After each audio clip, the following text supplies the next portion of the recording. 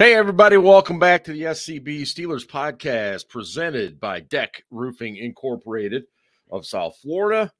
Quick shout out to the folks down there. Their season coming to an end, just like ours. Big Dolphins contingent there at the Deck Bar, and I know it ended abruptly, as the seasons always do.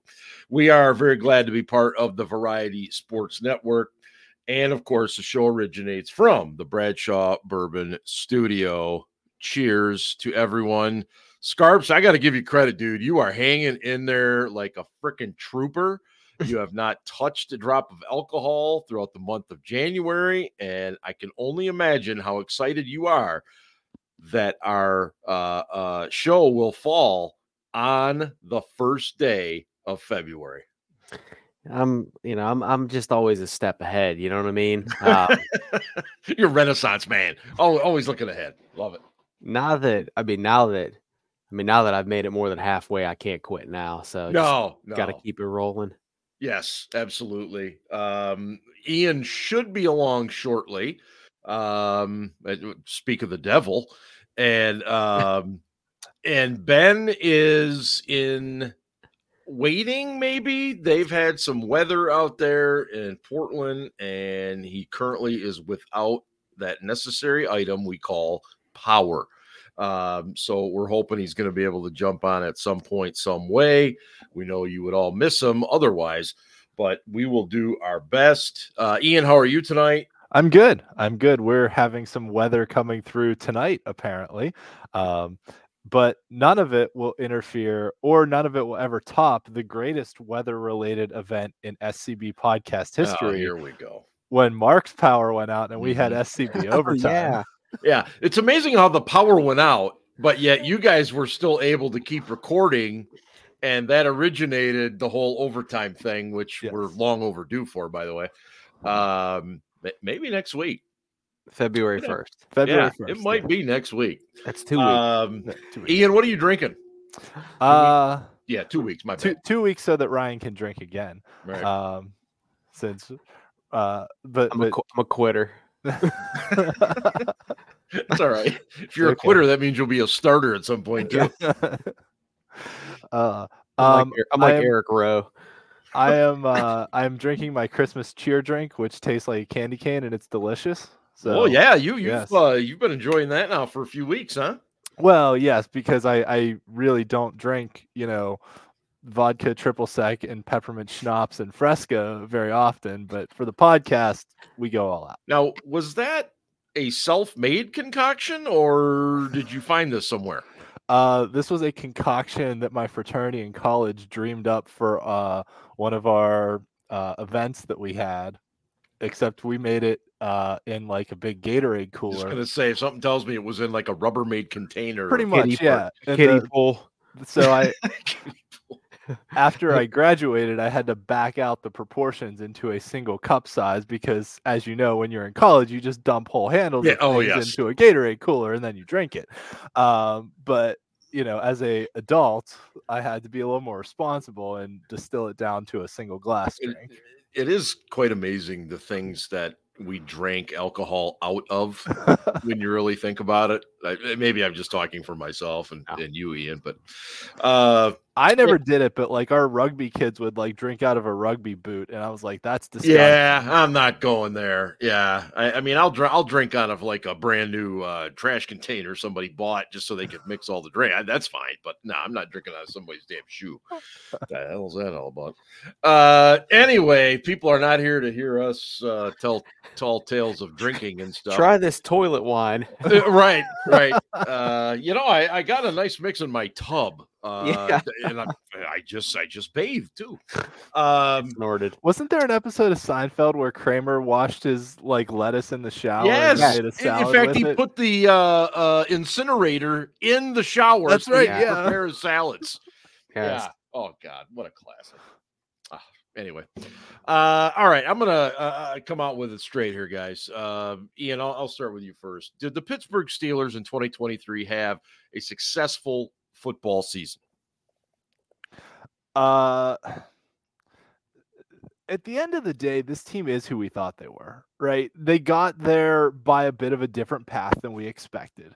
Mm-hmm. I think when we went back to our season previews, we all kind of predicted they'd be right in that 9-7 to 11-6 kind of range.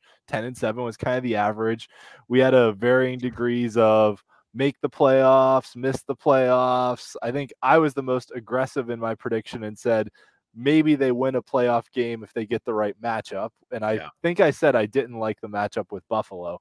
But nevertheless, at the end of the day, they were who we thought they were. Oh, I have a visitor. Hey, you want to say hi to my friends? Say hi. What? This is Maggie. Well, she's hello, the one Maggie. I delivered in the bathtub. Oh, hopefully that was before you mixed the drinks. Oh, yeah. No, that was 3 years ago. But yeah, but at any rate, they are who we thought they were, right? They finished 10-7. They lost a playoff game.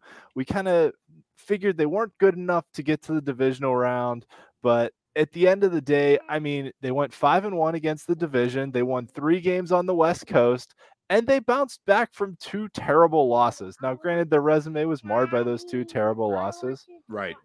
You want to talk now. Do you like watching the Steelers? Yes. Do you like waving the terrible towel? Okay. Yes. So would you call it a successful season?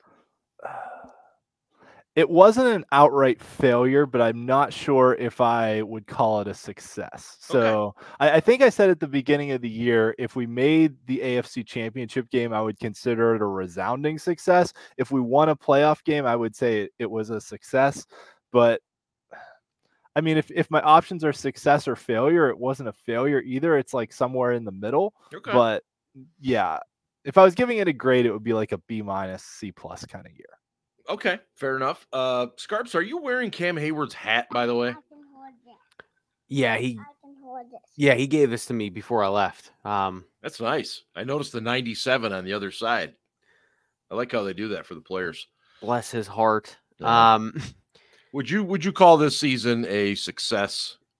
I mean, it's a tough question. On one hand, I'm going to say no, and I'm going to say that because Mike Tomlin today, in his season-ending press conference, reiterated that their goal is to be world champions, and I would say this type of season, for the Carolina Panthers or Oakland Raiders would be great, but this is the Steelers, and they are held to a higher standard.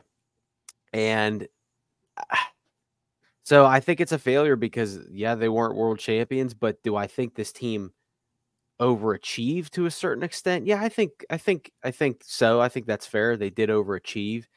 They do have some talented players, but overall, they're not very good. They battled injuries all year, but, as we've been told by Mike Tomlin, next man up, standard is the standard. So, every team in this league's goal is to win a world championship, and only one team every year gets to do that. So they overachieved, but it's still not good enough. And yes, this season was a failure, as were the last however many since they were world champions. But, I like Ian said, I wouldn't give it a total F, but, I'd probably give them C-ish, something like that. I think it's fair. I agree with you guys. I and I agree with what George is saying. The goal is to win a Super Bowl title. That's the goal. If you don't achieve the goal, then you haven't been successful.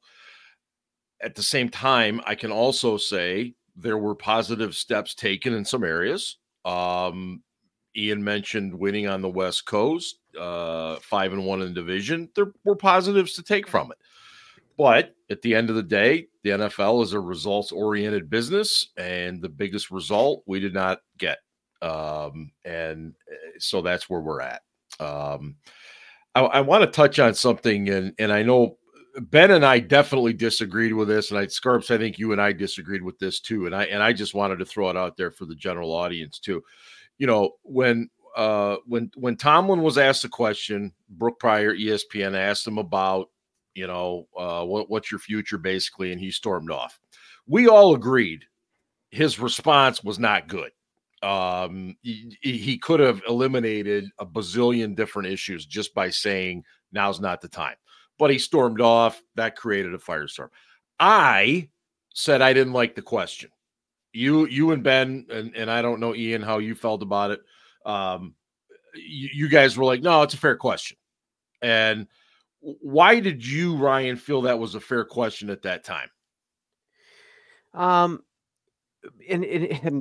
this is loaded because Tomlin was again asked about it today. But okay. I think it's a fair question because numerous national analysts or insiders, if you will, have been talking about this. And the first person that talked about this was Jay Glazer, who is boys with Tomlin. And, no reporter, and I respect all the reporters, but no reporter flat out said like, well, this started because Jay Glazer said it. And like, we see you guys interact at training camp. Like we see you, like it's, so, I think it's a fair question. Do I think that the timing of it wasn't the best? Yeah, I'll give that. But at the end of the day, you can't control what questions you're asked, but you can control your responses. And Tomlin, and I've said this on the show a million times, Tomlin is not, he's not dumb. He's a very smart dude. So that's why I was stunned that he walked away. And then today he was all smiles and sunshine and rainbows. And it's like, what changed between then and now? It's kind of like the whole Kenny Pickett magically got cleared when he got home from Seattle. It's like it, and like I posted this earlier today. It's like that extension's a done deal, and then Art confirmed to Jerry Dulac that we're going to extend Mike. So it's like, did you not know? Like, and then he laughed about it today, and I appreciate that he right away addressed it and explained his rationale, but it's a fair question, especially when your buddy is the first one that reports it. And, whether Mike likes it or not, he hasn't done anything in the postseason for years now. It's a long time. So if you start connecting the dots, his buddy says, "Oh, Mike Tomlin might take some time off. It's going to be up to Mike Tomlin what Mike Tomlin wants to do." Of course, you're going to get asked about it. And Mike's always the king of, "I'm not familiar with what you're asking about." It's like, bullshit, dude. You get briefed. I've briefed you before, man. Like, don't act like you don't know. But that's what I'm saying. He's very tactical and he's very smart about it. And again, I know Brooke. I respect Brooke. I think Brooke does a wonderful job. I'm sure she had pressure from her employer to ask that question and ask it as soon as possible. And she did.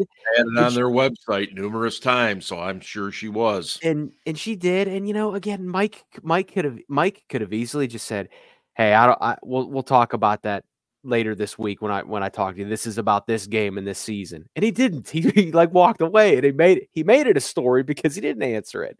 Yeah, exactly. And we were all on board with that part of it.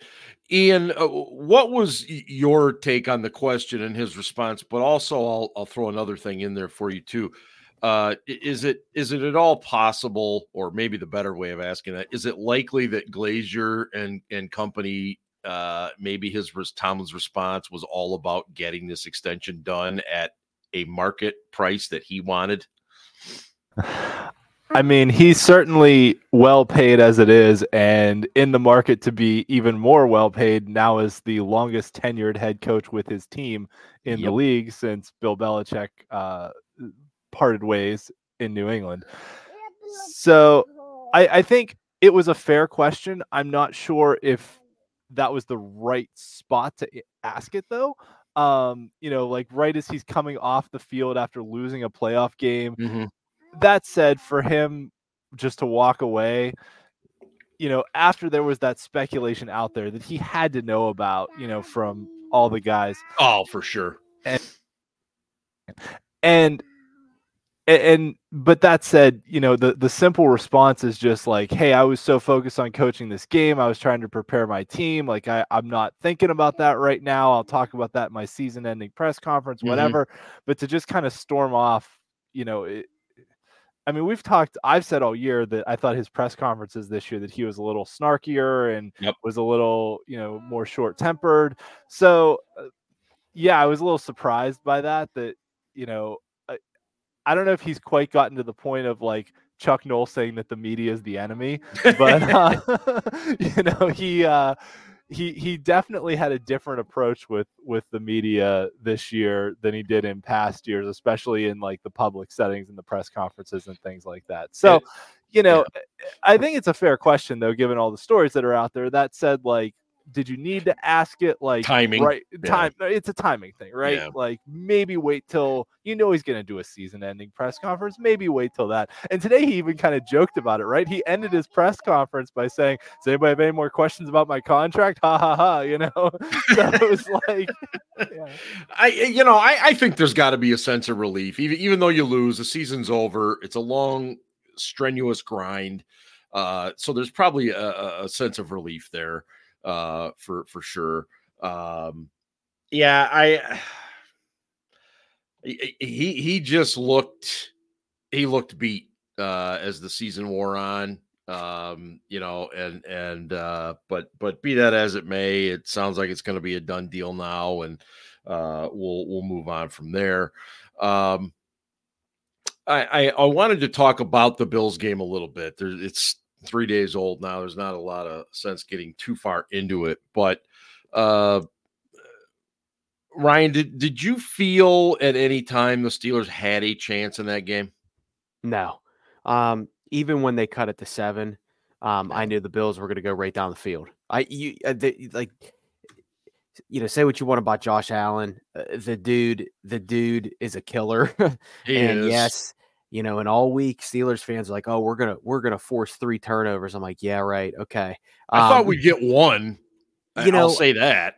And I would, I didn't even think we were gonna get one, and the only way we were gonna get one is probably because they fumbled it. And I was like, okay, if it snows, maybe they fumble. But I'm sitting there thinking like, our defense is not good enough to pick him off. I'm sorry, it's just not. And without TJ, and Minka had to do more, and Minka did not have a good game. But Josh Allen is a killer. You just knew he was going down the field. I appreciate that they fought because once again, down 21-0. Like, oh my God, like.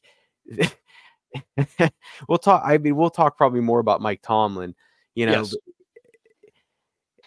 Again, I think he's a great coach, but like, oh my God, it's been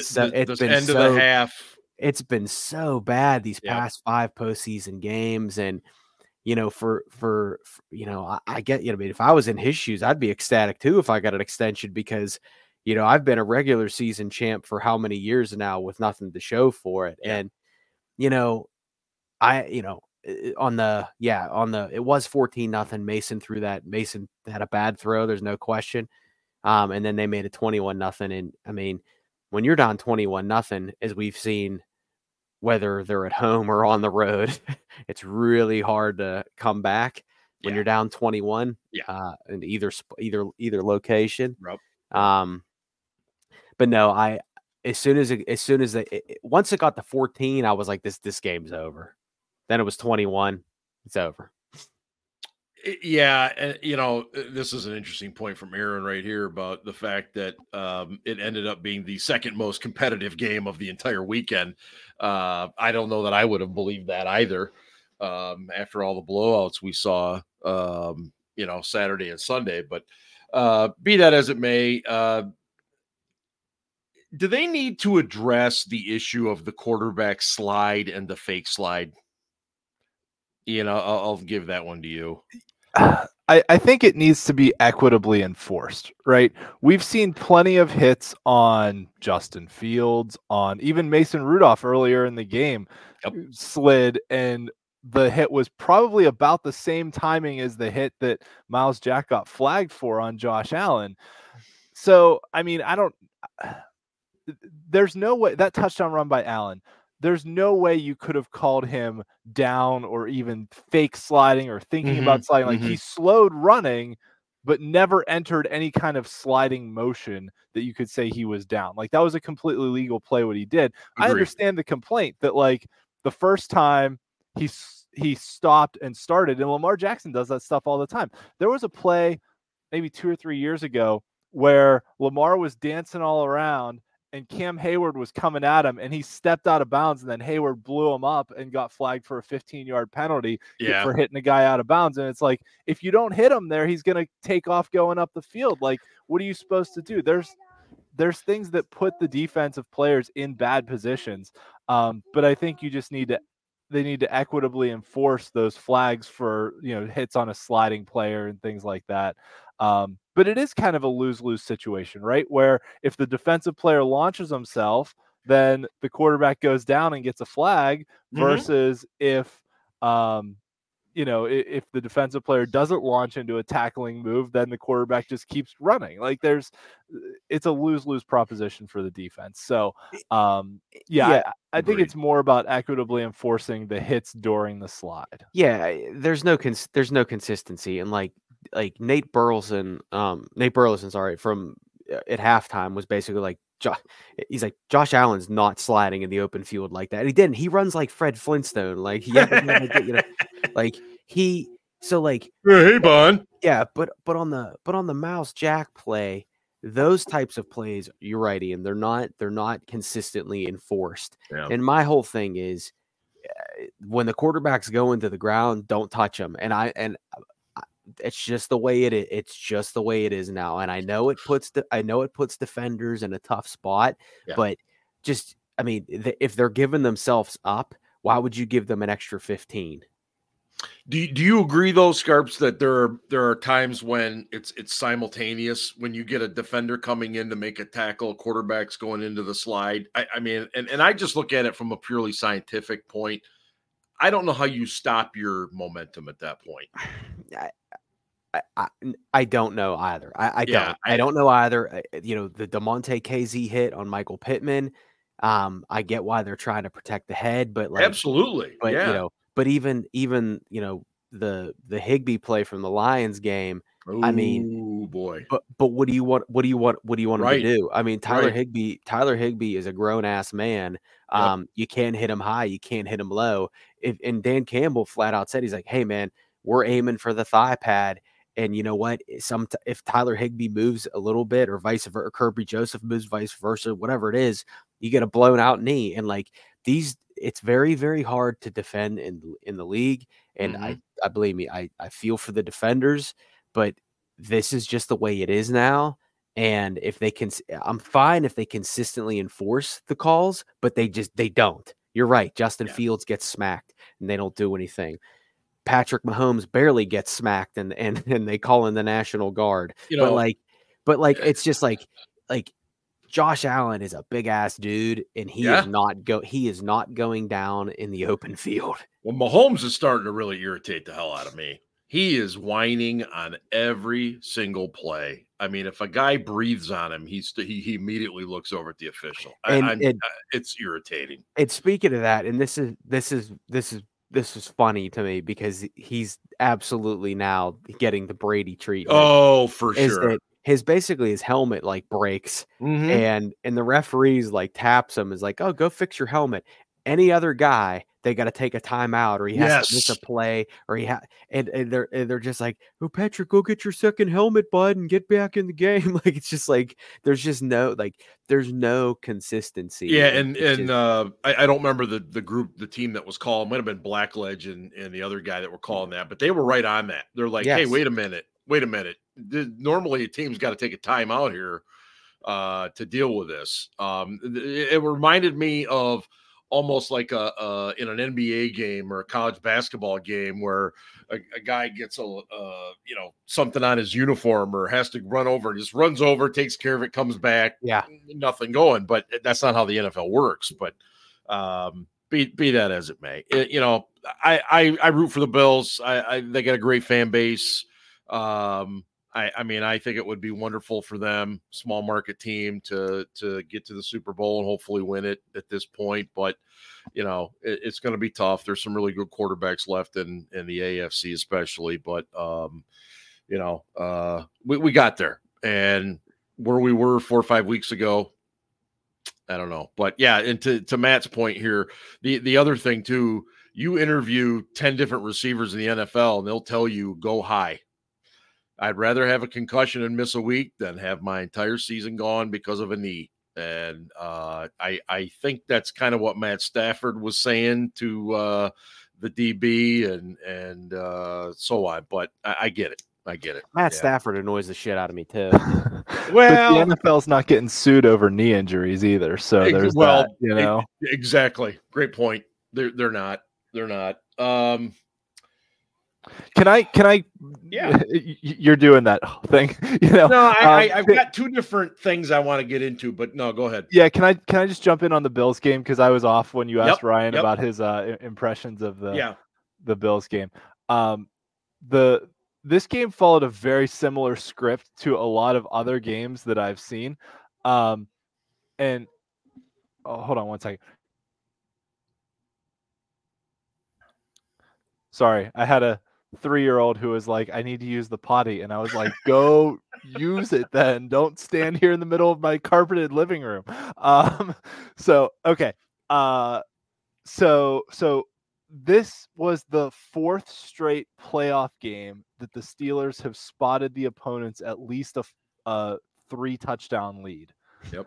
At least a 21-0 lead before the let me rephrase that. At least a 3-touchdown lead before our offense scored, because a couple years ago in Kansas City in Ben's last game, TJ Watt returned that fumble for a touchdown, but then Kansas City scored 5 touchdowns in a row and it was 35-7 before our offense put points on the board. So it was the 4th straight game that the other team had at least 3 offensive touchdowns before our offense scored. But also similar script that Steelers fans will recognize. We got behind early, we battled back and made it sort of close. And then I think I said to you guys in our chat, I said, like, I've seen this script before. They get close enough and then like either the refs blow a call or somebody fumbles in a Super Bowl, or somebody makes a play and then that person is like the GOAT, not the greatest of all time, but like the scapegoat of it's that person's fault that we lost. And you even saw it in this game, right? Like George Pickens blaming the refs, like it's the refs' fault we lost for not calling pass interference. And was it pass interference? Probably yes. I mean, it was arguably no less than what they called in the Super Bowl that gave Mahomes the victory, last year. Yeah.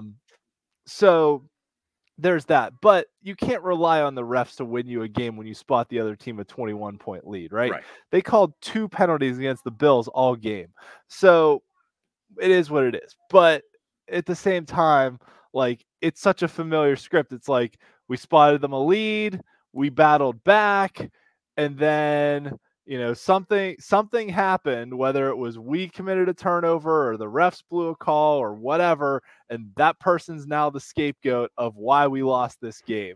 Absolutely. And it's like, no, we spotted them a 21-0 lead. Actually, if you want to ask the turning point in the game, it was that interception Mason threw in the end zone and then they marched 90 yards or 80 yards for a touchdown after that. I mean, that's a 14-point swing right there. But on that same drive, it was so we talk about the refs, right? On the same drive, Muth fumbled and the Bills absolutely got that ball in bounds, and they would have been at like the 50 and they were going to score regardless. How did they say that it grazed his helmet? I didn't see any angle that suggested that that's what happened.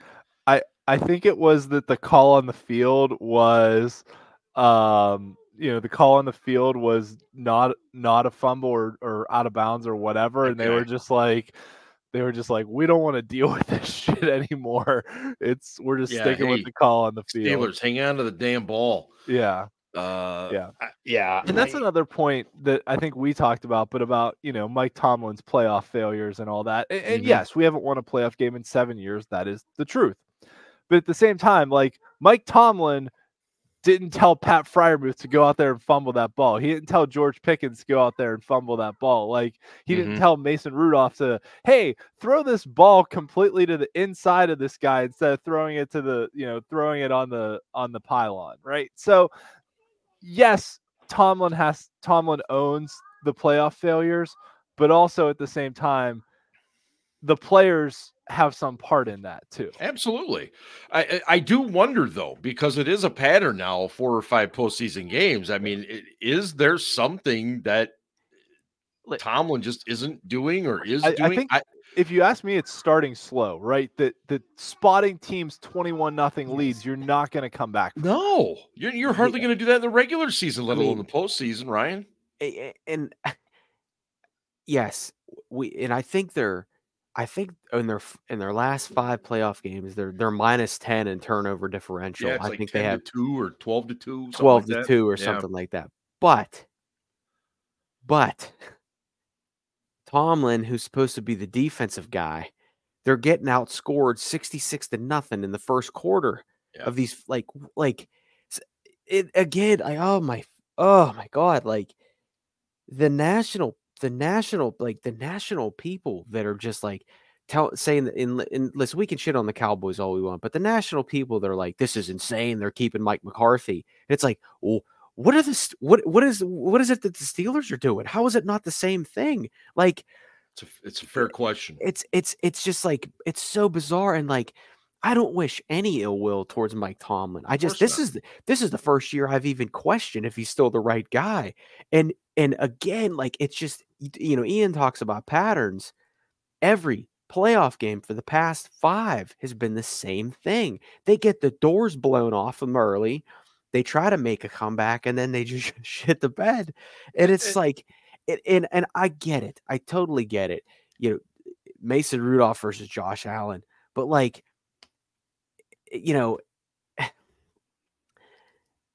we don't have Josh Allen, but we're supposed to have this great defense, and we're supposed to have a great defensive coach. I know you didn't have TJ Watt, but I don't know.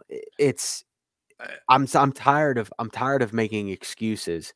And if they would have just won a playoff game in 2017 and 2020, I thought about this. If they beat the Jaguars and lose in the AFC Championship, but that they beat the Browns and lose in the divisional round, right? I wouldn't give a shit if they lost 31-17 to the Bills, because this team shouldn't even probably have been there. And like, you know what I'm saying? Yeah. So it's like, if they would just won a playoff game, I don't think people would be so mad at Tomlin. But like, the dude at one point today said, I'm not job scared.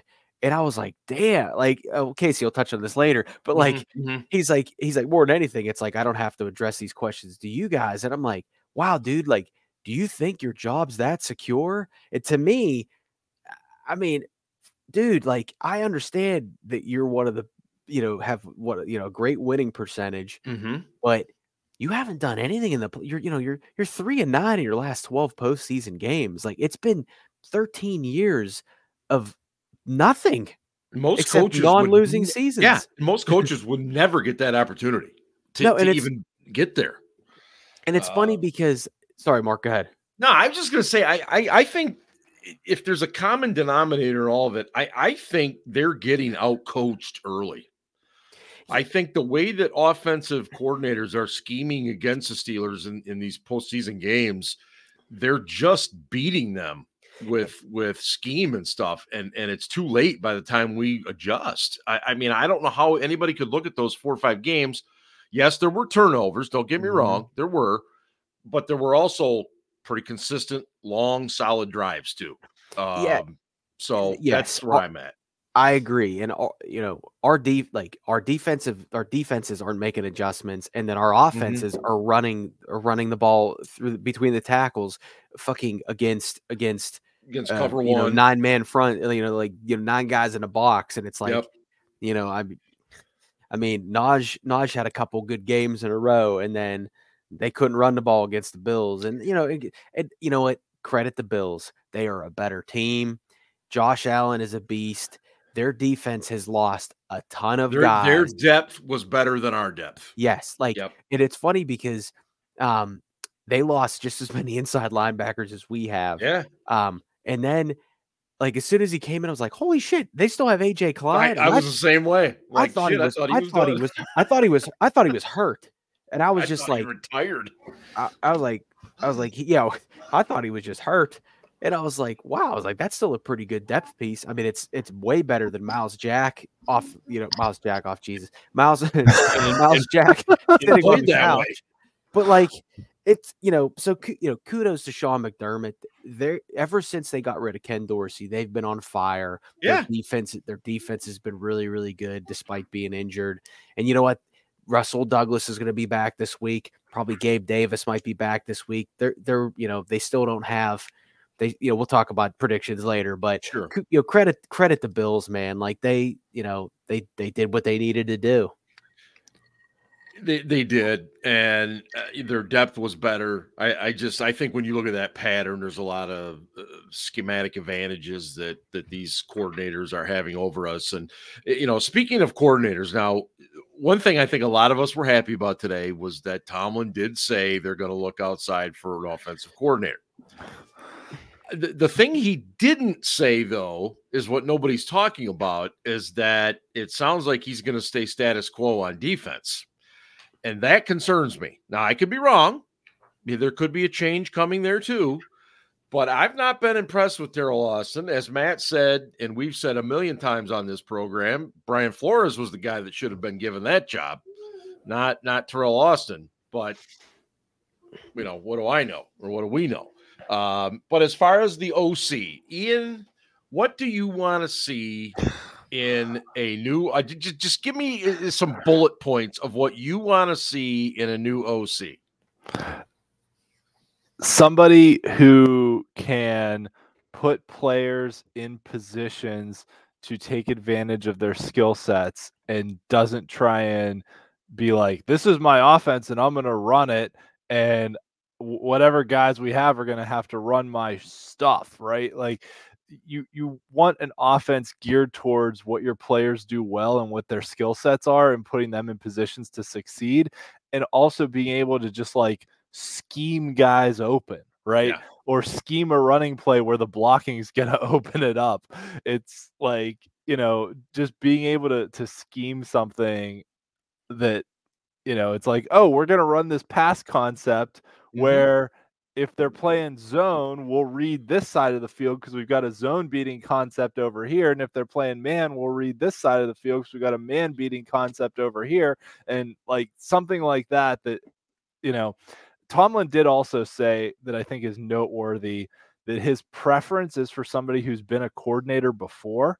Yep. And there have been a handful of coordinators that have been fired. Or moved on from, or have their head coaches fired. Now, does that mean there's a lot of question marks out there right now? Like a guy like Eric Bieniemy, who I know we've talked about a lot on this show. Washington's looking for a new head coach. Are they going to keep Bieniemy around? Are they going to, is their new head coach going to want to bring in his own guy? Same thing with Shane Waldron in Seattle, who I think is one of the best young coordinators in the league.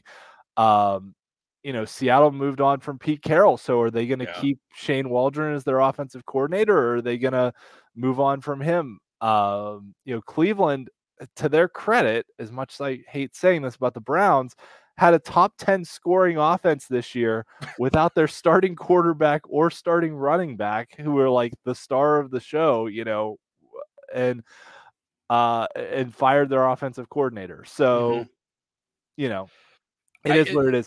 The other thing I thought was noteworthy about Tomlin's press conference today was somebody asked him if he was opposed to adding more staff on the offensive side of the ball as additional assistants. And he said that anything was on the table. And I think we talked about this last year, that we were kind of what they should have done. What they should have done was fire Matt Canada. But what they should have done in addition to that was hire someone like a Jim Caldwell under a title of a senior offensive assistant. Yep, and we did. We talked about that several times. Have that brain in the building, and then it's if you need to move on from Canada, you have a guy who's kind of done it before, who you can plug in and they didn't do that. So I think personally, I'm not tied to someone who has been a coordinator before, but Tomlin specifically said that today. So I think that's kind of where they're leaning right now. And actually, you mentioned about the Bills firing Ken Dorsey. To Dorsey's credit, he got fired because Josh Allen couldn't stop turning the ball over. That was it. Last year, they were a top 5 scoring offense, and they were a top 10 scoring offense this year before he got fired. And the change has basically been that Allen stopped turning the ball over and they started winning games. Absolutely. And Scarps, before I turn it over to you, I'm going to say one thing about Eric Bieniemy. The one thing I would like about him, he holds guys accountable.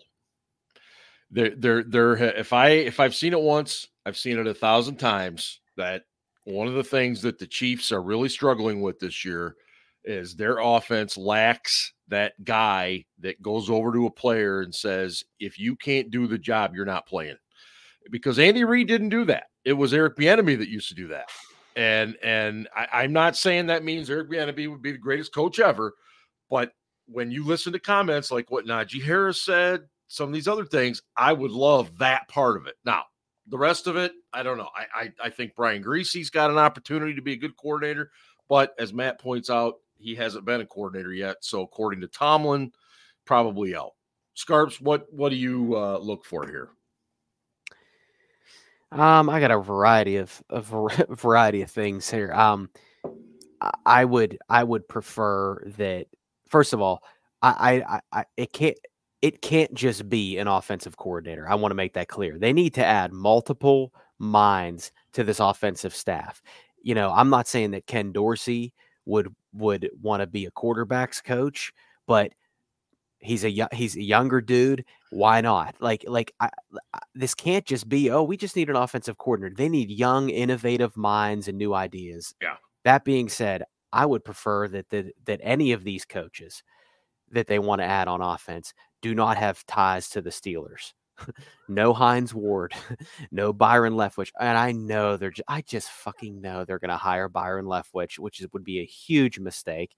But the other thing I would say is that I think the abilities and the capabilities of the quarterbacks will dictate who they hire as an offensive coordinator. And I mean that because I think Kenny Pickett and Mason Rudolph are both limited to a certain extent. And I really don't know how, and we're going to learn a lot this year, regardless of who the coordinator is, about quarterback play. But I don't know if those guys can do everything.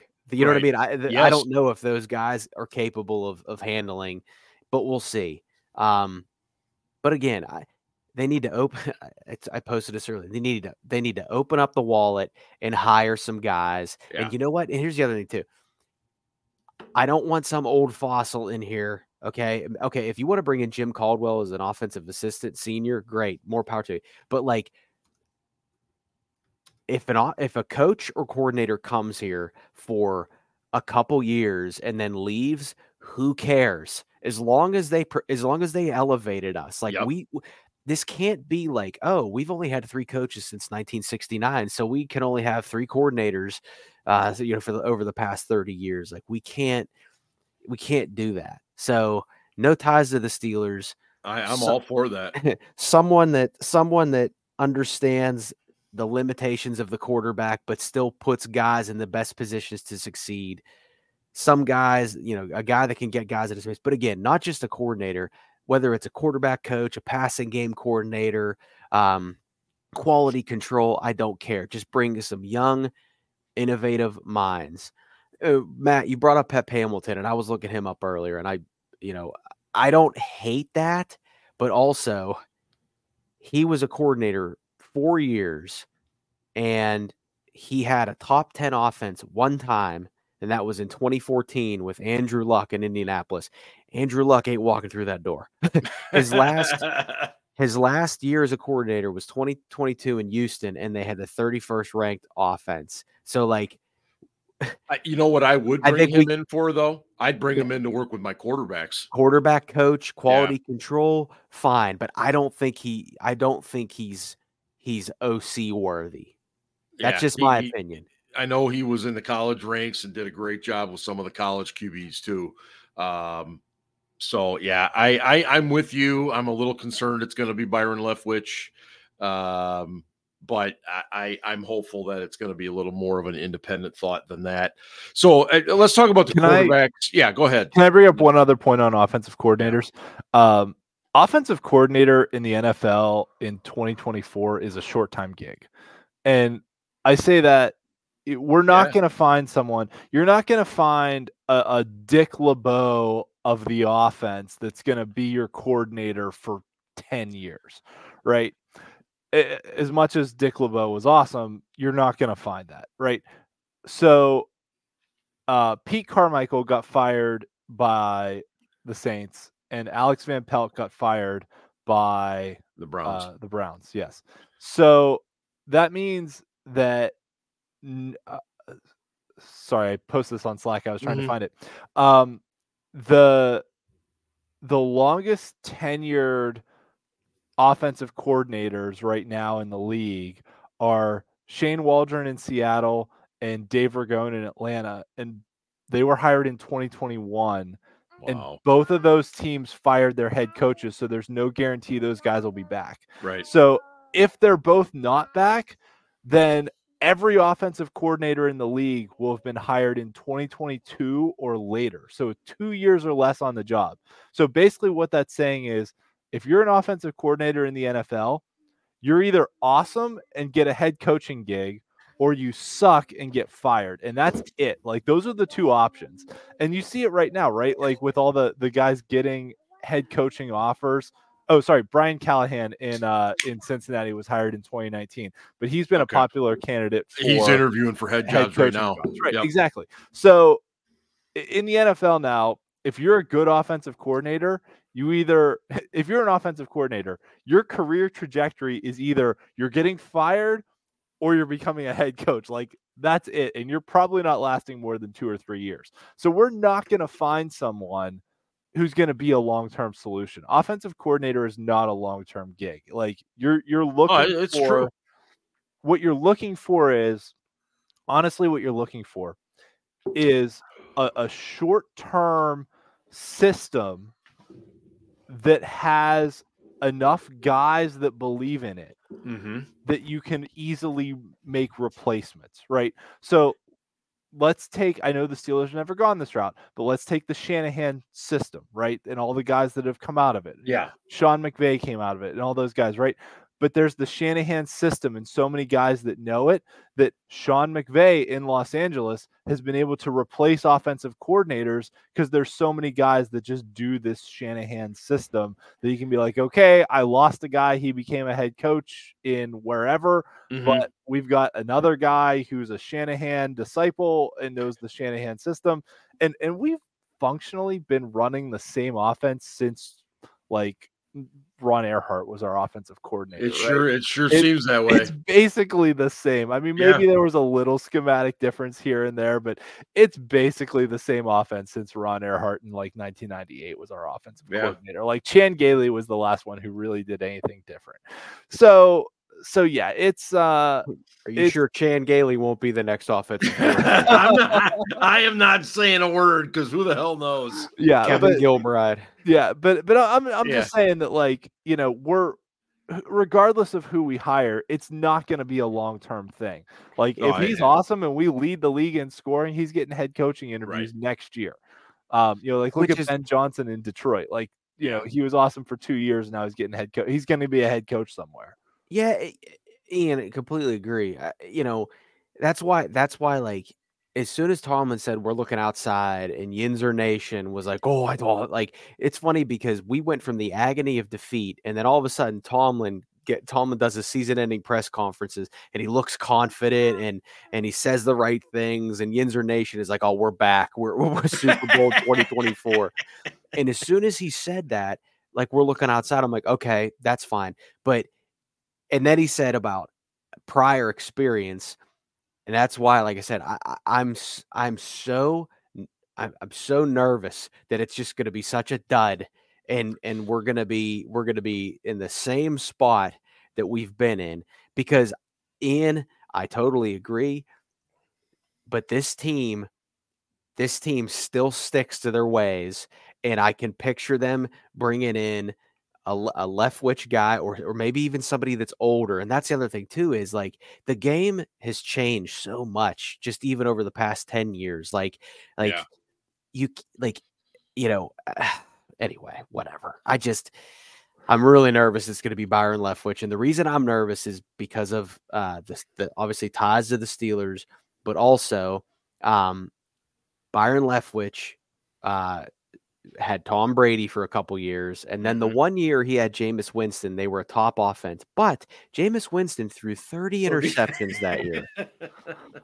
And look at last year when Brady couldn't do anything. They were terrible. And then his first year, his only coordinator year in Arizona, they were terrible.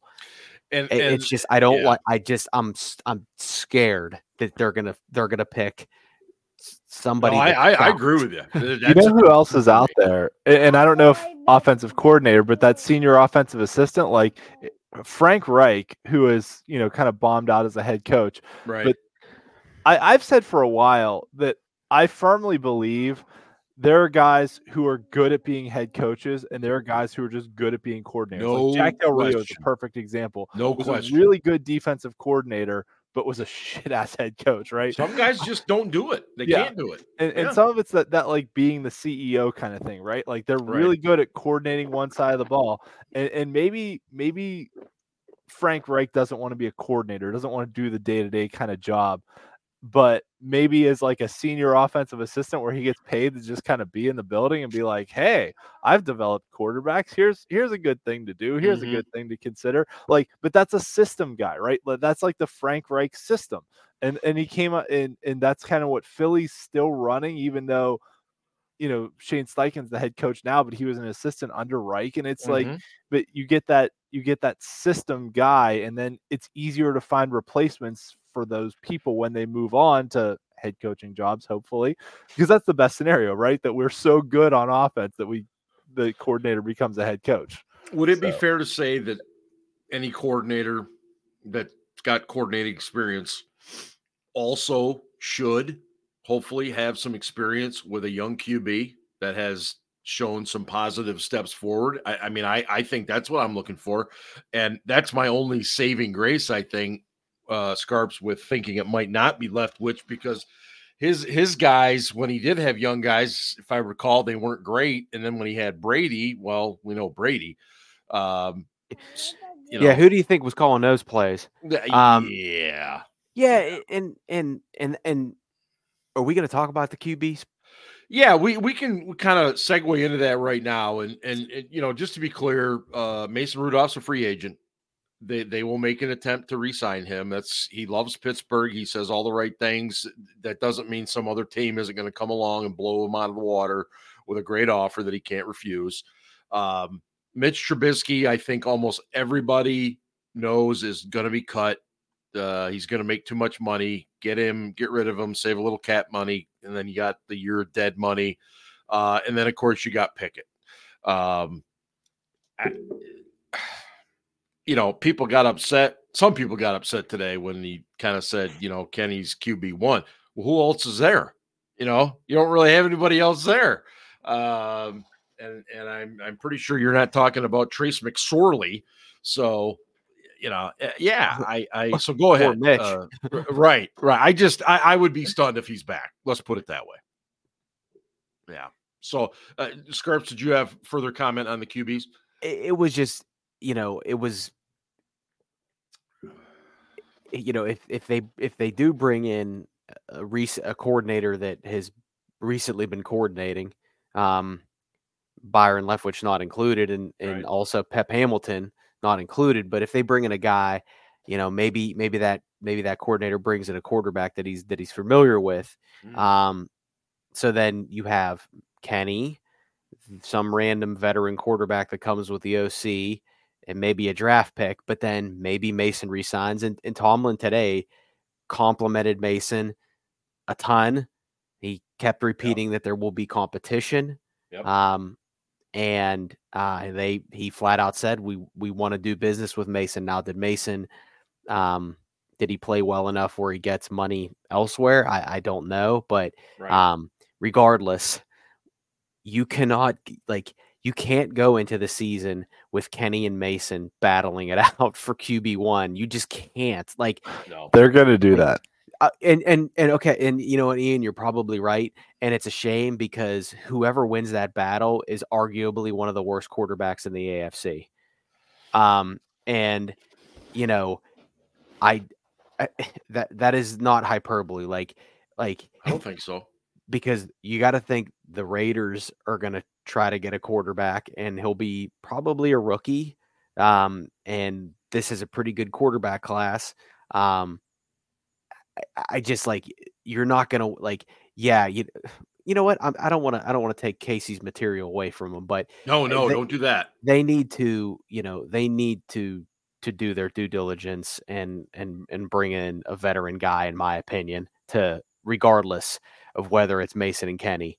You got to bring in a veteran. I messaged you guys on the Slack. Yeah, I would take Tyrod Taylor right now over Mason and Kenny. Well, I mean, I go back to the original decision to keep playing Mason. I mean, the fact of the matter is the offense was competent under Mason. They could score. And it was not under Kenny. And I mean, if let's say Mason Rudolph had a year left on his deal. And what if Mike Tomlin would walk in and say, yeah, we're going with Mason? Would anybody really think he was out of his mind? I don't. I mean, I want Kenny Pickett to succeed. I want to be able to say we spent a first-round draft pick on a guy who has led us to some great things. I want to be able to say that. I haven't seen anything that makes me be able to say that yet, though. That's the problem. Pickett being good is good for the Steelers. Right? Mason turning around his career is good for the Steelers. Mm-hmm. But I haven't seen anything from Pickett that makes me believe he's suddenly going to turn this around and be great. And then I think Mason is a great story. I've supported him, but I don't trust him long term. Nope. You know what I mean? I don't either. I just don't. And you know, I would also say too that, if I'm an OC and I'm trying to make a name for myself, and there probably will be those guys, but if I'm an OC and I have experience and I come to interview with the Steelers and Mike Tomlin looks at me and goes, yeah, it's either going to be Mason or Kenny you have to work with. I'm like, huh? Can we do better? I don't want to, that's a shit show. I'm not Ryan, trying to deal with this. That's a great point. I mean, because if I'm a new coordinator coming in and I'm interviewing, that's going to be one of my first questions. But if I'm a young guy that doesn't have coordinator experience and I want to make a name for myself, I'm like, oh, I could work with this. It's like 2 shitty ingredients and you got to make a 5-star, 4-star dish. It's like, it ain't going to be a Michelin dish, maybe. Ian, I know you have some comments on this, and so let it rip. I do. Ryan, did you get everything out you wanted to say? Because I got yes. I'm going to talk for a while here. Ian's ready to roll here. I feel like there's times on this show where, that scene from Guardians of the Galaxy where they're like, quiet, Captain's going to teach stuff. There's people in the chat who are like, oh, Ian's going off again. Here we go, Steelers Freak's not with us tonight. Usually he's like, oh, Ian's going to teach stuff. No burner either. They must still be in mourning. That's okay. I know I'm preaching to the choir, but here's the problem that the Steelers have got themselves in, right? They spent a first-round pick on Kenny Pickett. Yep. And they're going to want to give him one more chance. I mean, Tomlin even said that today, right? They asked him who is the starter next year on the roster today, and he said yes. So they're going to want to give Kenny a chance to compete for the starting job. So given that, when you're looking at the quarterback market out there, right, you're not going to go out and sign a Kirk Cousins or a Justin Fields or whatever, who is going to be your starter, right? If you go get one of those guys, they're going to be your starter, right? If you're going to pay Kirk Cousins $35 million a year in guaranteed money, he's going to be your starter. There's no competition, but they're going to want a competition. They're going to want Kenny to compete for the job. So that means they're not going to go out and go after a Baker Mayfield or a Kirk Cousins or whatever, right? No. So that knocks you down to the next tier quarterbacks. Now you're talking about guys like Tyrod Taylor, like, Jacoby Brissett, like Mason Rudolph, like Drew Lock. So, okay, but I mean, all those guys are kind of the Spider-Man meme, just pointing at each other, right? Like, Jacoby Brissett is fine. Jacoby Brissett's probably better than any quarterback we have on the roster right now. But like, Jacoby Brissett's not going to go out and win you a playoff game either. So, at the end of the day, I know Ben, who's not with us tonight, has said before repeatedly that we have 3 backup quarterbacks on the roster. Like, if you rank out the quarterbacks in the league, we don't have anyone that's better than 25th right now. And we're probably AFC right now, for God's sake. And we're probably not going to be able to sign anyone that's better than 25th. Right.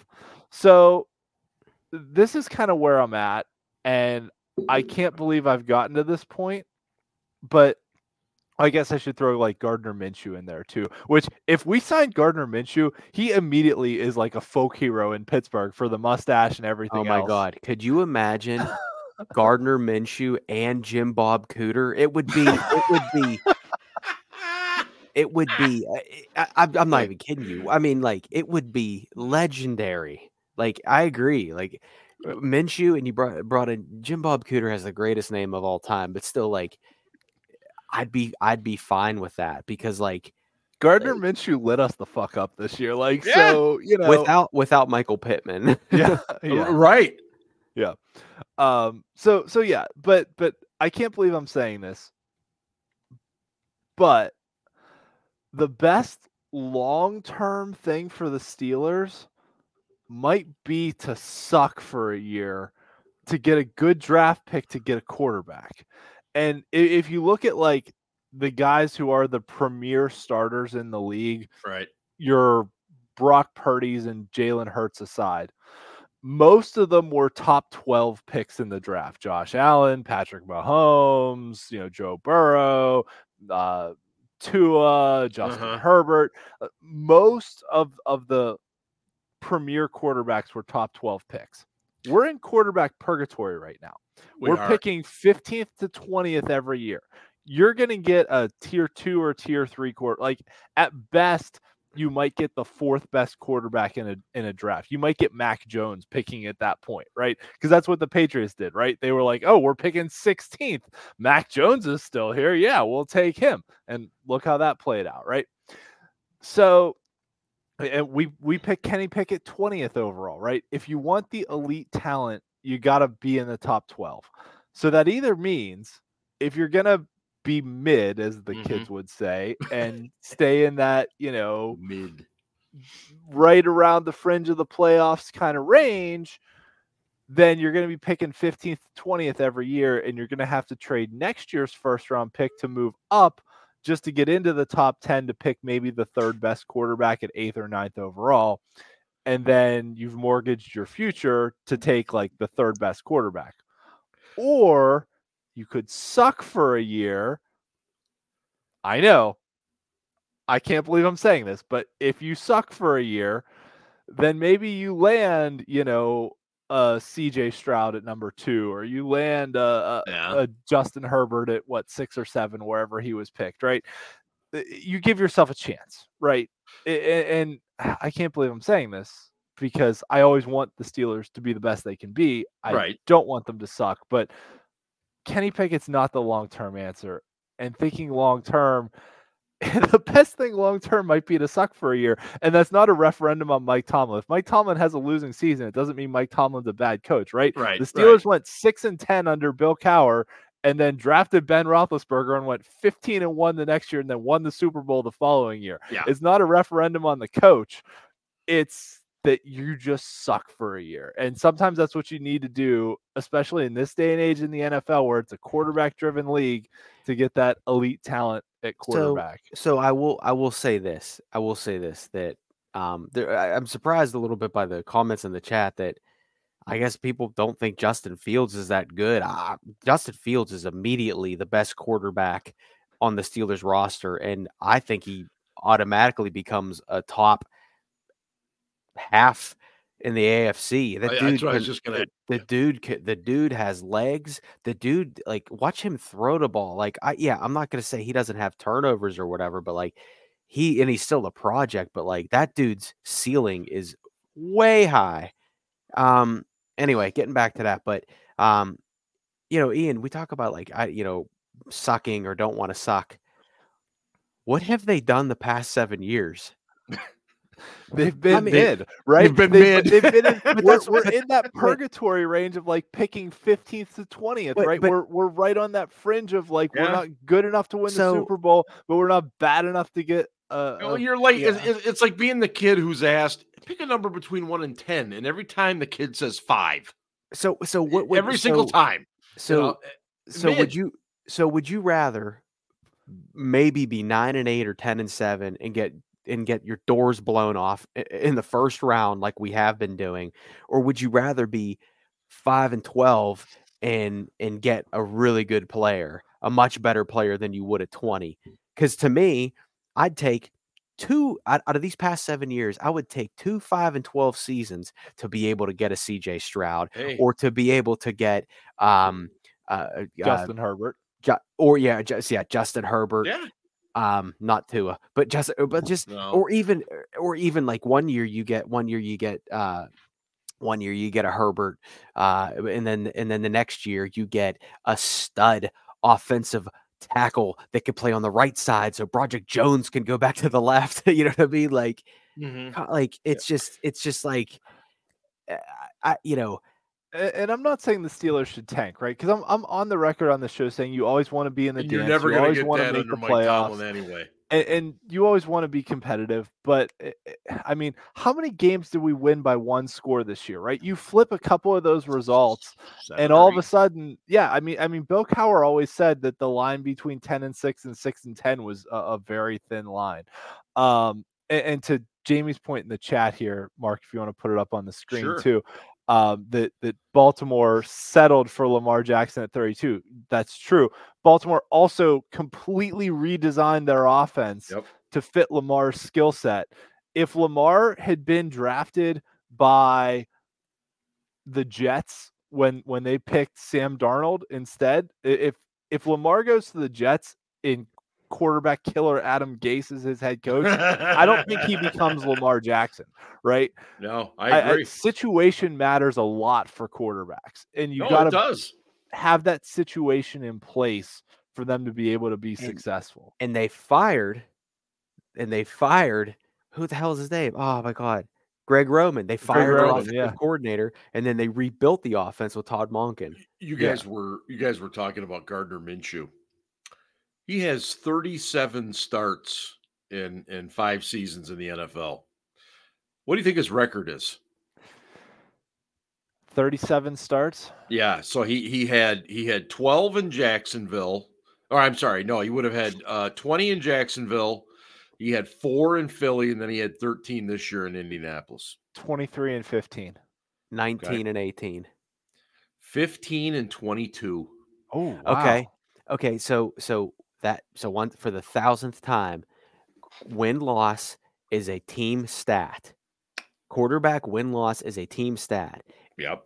So for all the fucking picketologists who say, "Well, Kenny's a winner," team stat. No, that's team stat. I mean, I was stunned by that. I was just looking at it.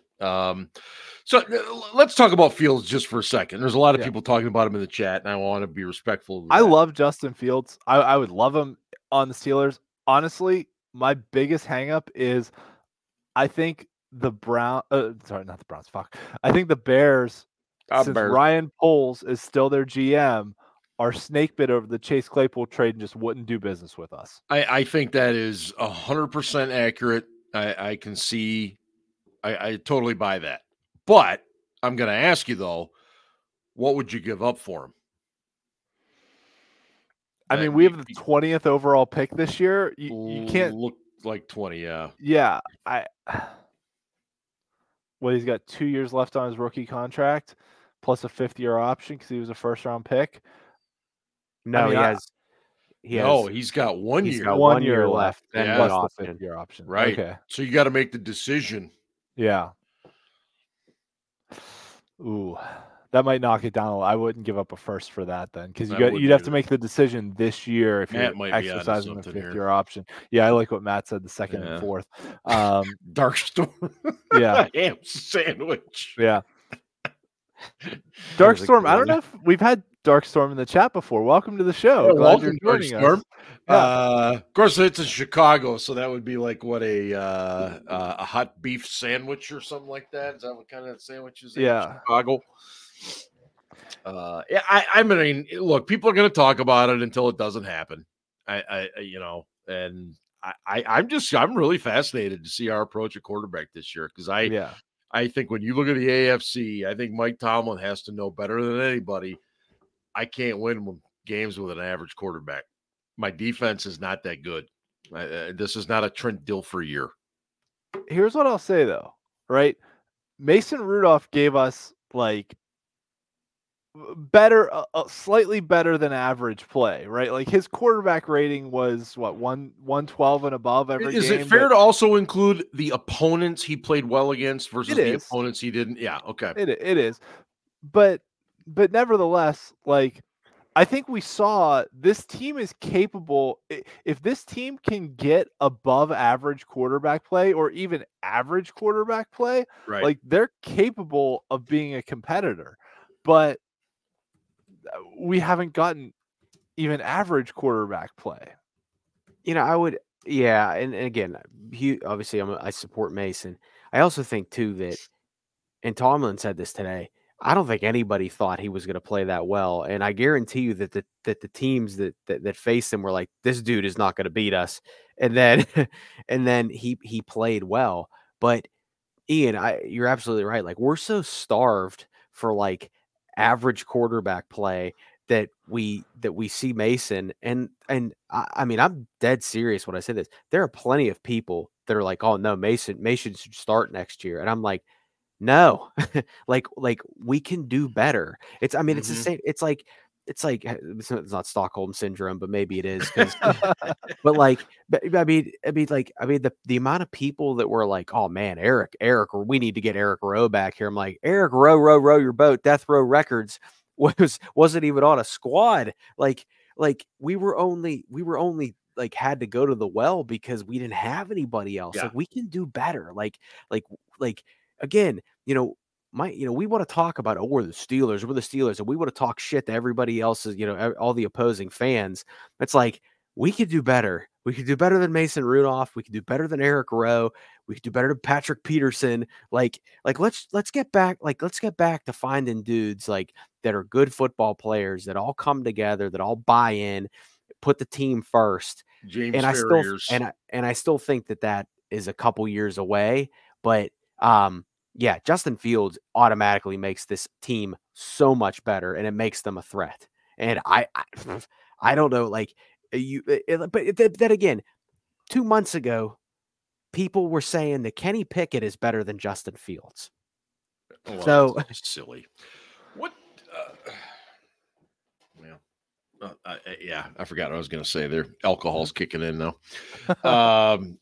Something like that. But I mean, honestly, if you want the team to be competitive, the worst case scenario for next year is that they go in with Kenny and Mason and like maybe a 3rd or 4th round draft pick, and are like, oh yeah, this will be fine, we'll figure it out. And then that's not a good scenario to be competitive in 2024. Right. But exactly.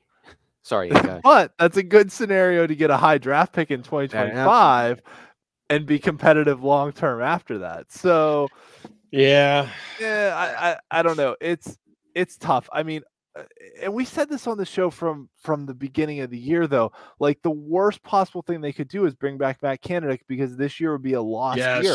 And then they did it, and this year was a lost year. Yep. And now we got to go hire a new offensive coordinator. And because we're hiring a new offensive coordinator, they got to give Kenny another chance. So we're not in the quarterback market this year. And it's just, yes.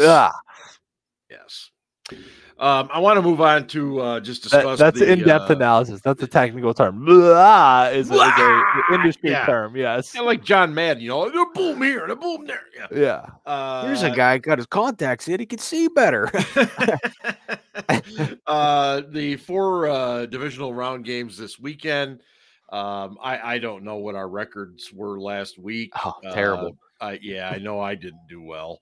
I know that much, but anyway, in the NFC, you have the Packers at Niners.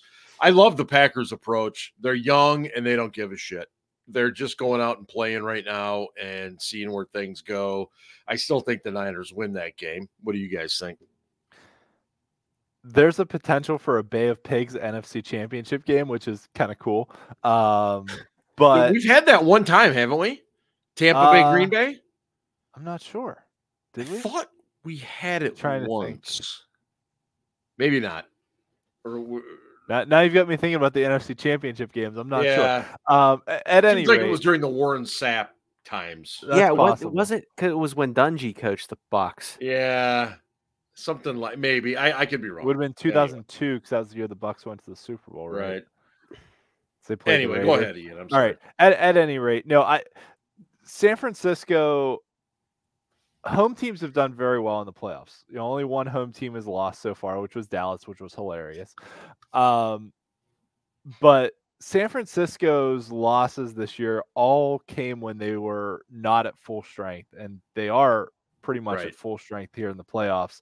And they're really good and really, really fun to watch, as much as I hate to admit it, because they have 5 Super Bowls, and if they win another one, they'll be tied with us. But they're really fun to watch, and they're schematically they're really good. I think San Francisco wins this one. But this is kind of cool that, like, as someone who was born in the 80s and grew up watching football in the 90s, there was a lot of like Packers, Cowboys, 49ers, Packers, 49ers, Cowboys playoff games. So this is kind of like a throwback to my youth of like, we got the Packers, Cowboys game. Now we get a Packers, 49ers game. This is fun. So I like it. I like the matchup. But I think the 49ers are the better team.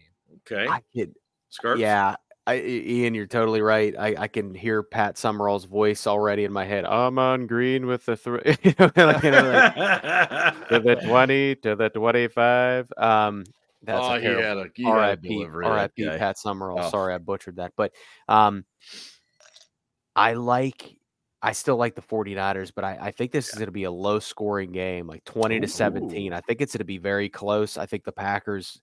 You're right. They give zeros. I think that their defense is playing well. And I know Frisco's a really good team, but I always believe in the rust. Hard not to believe in the rust, but I think Frisco wins like 20-17. Okay. The other NFC game, of course, is the Lions hosting the Tampa Bay Buccaneers. Who, by the way, are playing indoors in Detroit. What? That poor lady. Jesus, that poor lady was set up. In any case, let's not forget that the Tampa Bay Buccaneers got into the postseason with a 9-0 win over Carolina. As good as they looked against Philly, I think Philly was basically already had the golf clubs and the beachwear packed away. Give me the Lions in this one. Ian? It would be pretty awesome to see like a Lions-Bills Super Bowl. That would be unbelievable. Like if you follow like the Sickos committee on Twitter, that's the ultimate Sickos matchup. Is like Houston and Detroit would be the ultimate Sickos matchup. But the Lions, I mean, man, I love what Dan Campbell's done with that team. And, when you look at head coaches right now in the league, you either have head coaches that are the successful head coaches are either ones who are offensive schematic geniuses or are like culture guys, and like Dan Campbell and actually D'Amico Ryans in Houston, like they're those culture guys, right? They completely came in and just changed the culture of the organization. Like everything you see about what Campbell's done in Detroit is just, completely changed the way that team operates. And Detroit's super fun to watch. And I said this last week on the show because I picked Philadelphia, that I can't bring myself to pick Baker Mayfield to win anything. So that said, if the Steelers somehow signed him, he would immediately become the best quarterback on the roster. Oh, yeah. But nevertheless, I'm going to go with the Lions at home. Okay. Scarps, what do you got? If the Lions were going to lose in one of these 2 weeks, it was going to be last week. I thought so too. I thought they weathered the storm. Matthew Stafford threw for like almost 400 yards, but they weathered the storm. They handled their emotions well, and it's like the Lions are pretty much like who we want to be, right? We want to run the ball. We want to have explosive plays on offense, and then their defense isn't the best, but it bends. Yes, it doesn't break. It does bend. I think Baker Mayfield played himself into a contract with Tampa Bay, but I do think the Eagles didn't give a shit about that game, and I think the Lions are riding that wave, and I think the Lions are going to win by like 2 scores. I think it's a big moment for them. I wouldn't be surprised either. AFC, let's talk Houston, Baltimore first. I really, really, really want to take the Texans here. I think the rust thing, especially with guys like Lamar, who didn't even play against us. So what's it been, 3 weeks? I don't know. Baltimore just seems too good. I'm going to go with Baltimore in a close one there. Ian? So Mike Tomlin hasn't won a playoff game in 7 years. But did you know that John Harbaugh is 1-4 in the last 8 years in the playoffs? That's true. The Ravens just like find ways to choke in the playoffs. And they've got a really good roster. But you talk about Green Bay like giving 0 fucks. Like Houston gives less than 0 fucks. Like Houston just goes out and they're like, we're gonna air it out and we'll see if you can stop us. Houston is so much fun to watch. They are. And the attitude they play with on defense and just flying to the ball, and their willingness to air it out on offense. Now, like CJ Stroud he's a rookie. He could get completely overwhelmed by the Ravens defense. They do a lot of pressures, a lot of unique looks, a lot of things like that. Agreed. I could definitely see Baltimore winning this game, but it would be a lot of fun if Houston won too. But I think at the end of the day, Houston's had some issues at kicker this year, and while Justin Tucker has missed a few, if it comes down to it, he's kicking it home in the playoffs, and I think Baltimore edges this one out. It's hard to go against that dude, man. Yeah. Scarps? Yeah, Baltimore is going to stop the run. I don't know if I told you guys this, but like, man, if Tank Dell didn't get hurt, and obviously Noah Brown's on IR too. So besides Nico Collins, they do have Dalton Schultz, but like, and Robert Woods, who hasn't really been a guy in a while. I think CJ Stroud is a superstar in the making, but I do too. I think the Ravens are going to run the ball, and the Browns had pretty good success running the ball last week.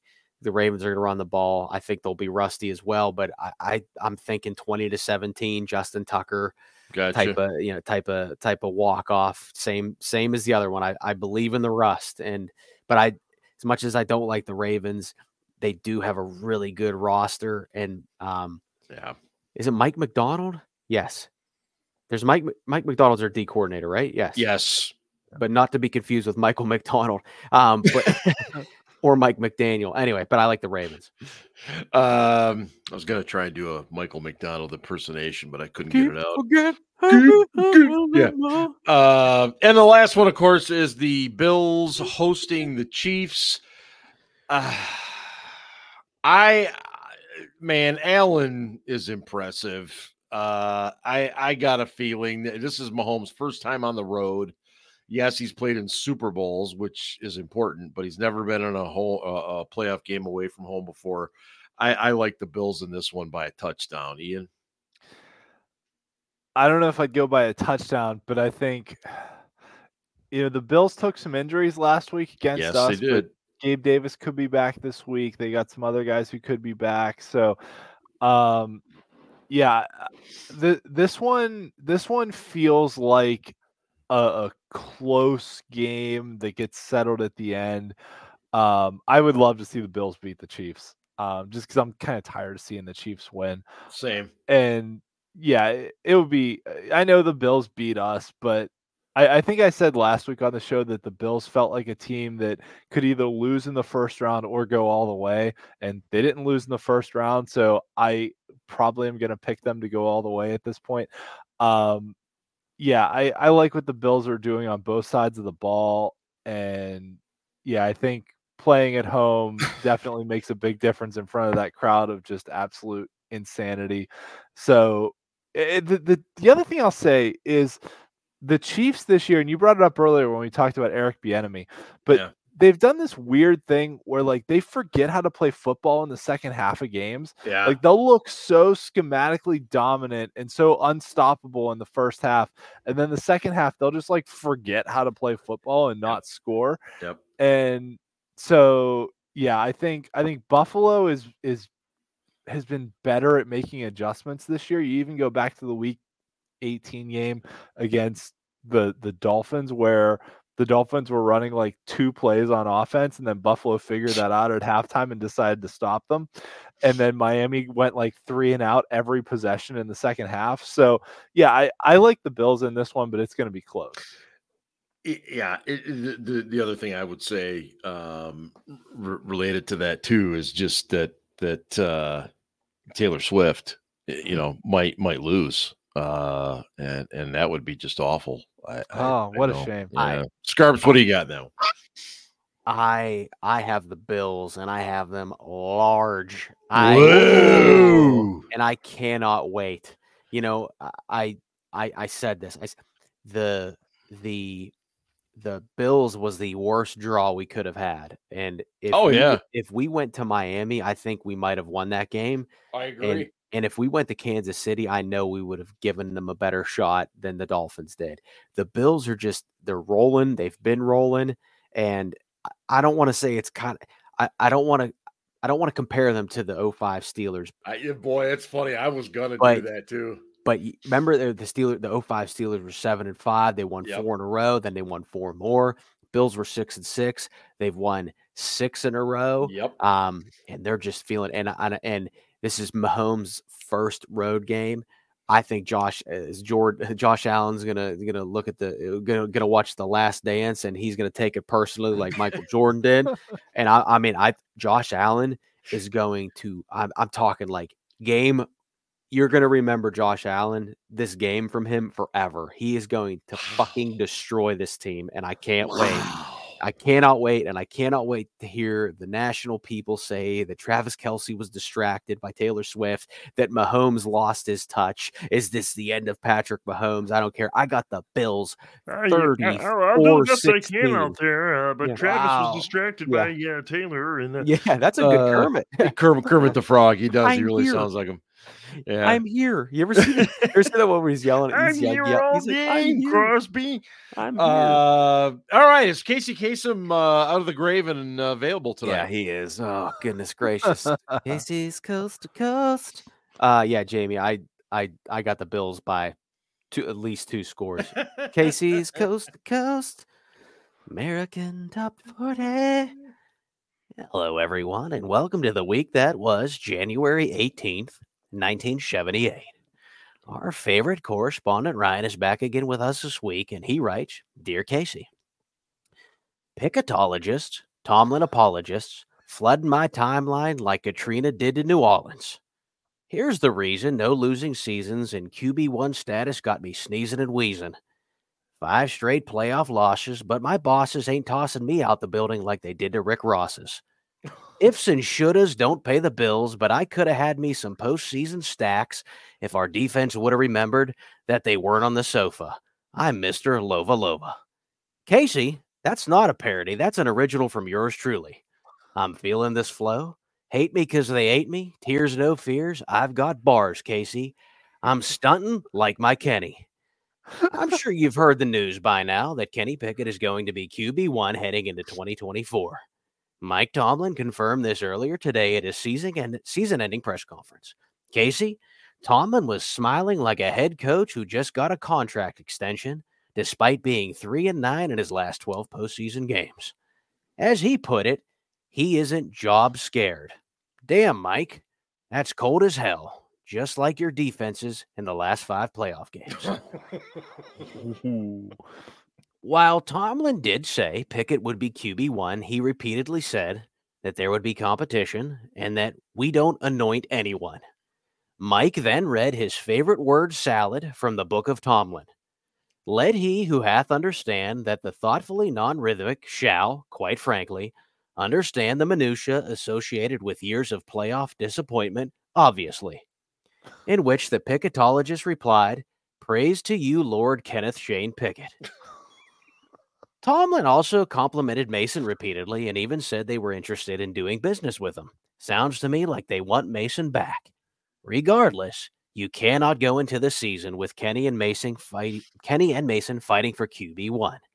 We've already seen the Battle of Mid, and it's literally a non-losing season and a first-round exit. They absolutely need to upgrade the QB spot. It's like they don't understand that you need a QB to compete. Casey, I go crazy when I think about this team. Well, Ryan, keep your feet on the ground and keep reaching for the stars. Up 2 spots to number 19 this week. Here's Paul Davis off his album Singer of Songs, Teller of Tales with I Go Crazy. Paul Davis. Wow. I swear to God, I wouldn't have guessed that in like a million years. I rap better than Le'Veon Bell. And I rapped in a Casey Kasem impression. This is right. So that's saying something right there. Wow. Little Paul Davis. Didn't Paul Davis also do Cool Nights? It's gonna be a cool Yeah, night. I think that was him too. Yes, yeah. It was. Thanks so much for everybody joining us tonight. It is the off season, but we'll be here every week because I hate myself. We have nothing better to do. Hopefully Ben will be back and who knows, but thanks for everybody for being here. Check out the website, stillcityblitz.com. Check us out on our socials and all that other good stuff. And I guess, Ian, you're going to have to take the Ben role tonight. Oh, I guess I am. And hey, don't forget, kids, go Steelers. And the Ravens suck. And I love Dave Matthews.